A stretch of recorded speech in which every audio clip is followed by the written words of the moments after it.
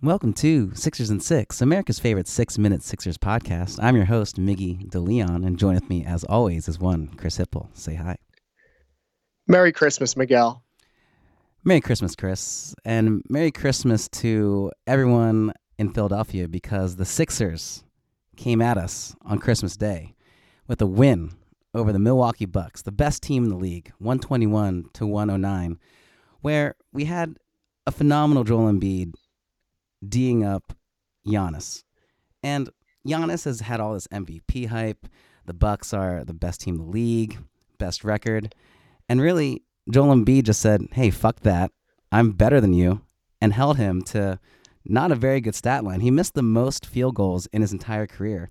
Giannis went 8 for 27, 0 for 7 from three-point land, and it just felt so good to just shove it in their face because this was a playoff preview. This could very well be the NBA Eastern Conference Finals matchup, and we were built to stop Giannis.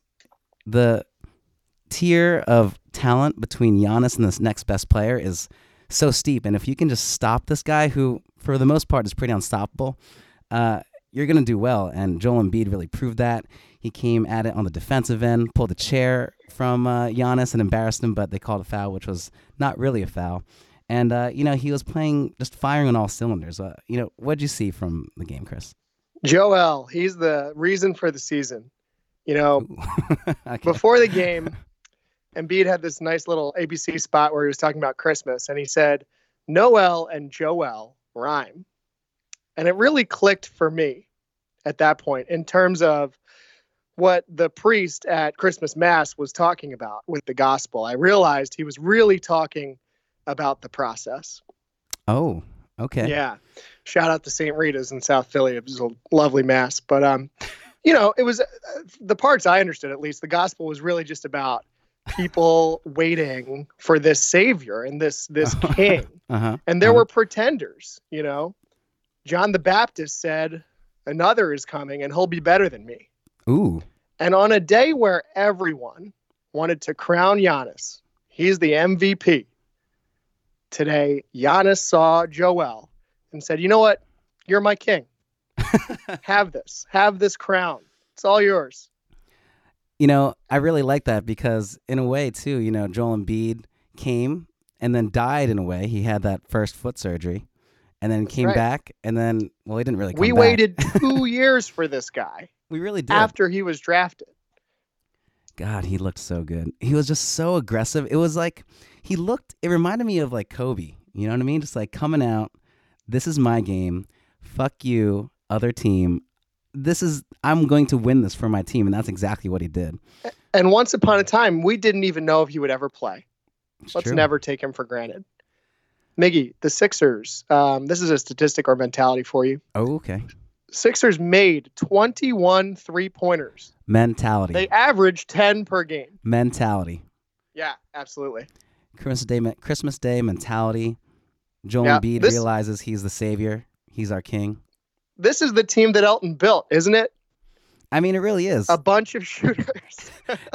He had shooting in mind as like from the get-go. He knew that we needed shooting, and we just have a team full of shooters. That's what we are. Elton said, hear me out. What if we made a tall Golden State Warriors? And here we are. That's right. It is so fun to watch this team just beat the Bucks like this, and national TV. It was just perfect and the best Christmas present for all of Philadelphia. And I mean, it's strange though in a way because we lost. We had a 3-game losing streak. We lose to the Mavericks without Luka Doncic. We're like losing to these middling teams, and like, is this just a flip the switch kind of thing? Like, what's going on with our team with that? Built for the playoffs. I'll be honest. I was nervous going into this one because I've been telling myself forever that we can lose to the Wizards because really we're built for this like Eastern Conference Finals type game, type atmosphere. I don't know. I'm sure we're going to lose to a terrible team next week, and it's going to feel like the sky is falling.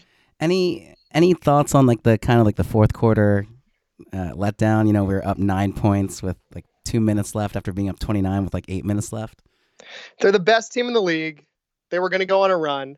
I actually think the biggest reason they went on a run is because we started fouling them. We did a great job in the first 3 quarters of making sure they didn't go to the line.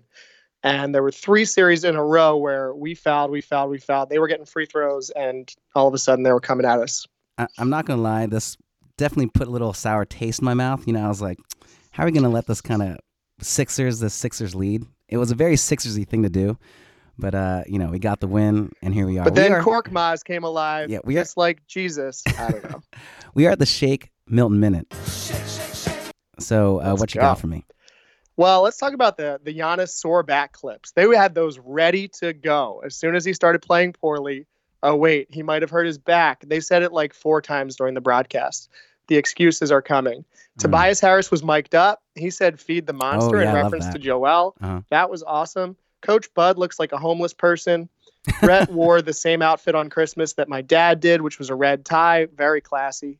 Giannis walked off with no handshake after the game. Saltier than a Christmas ham.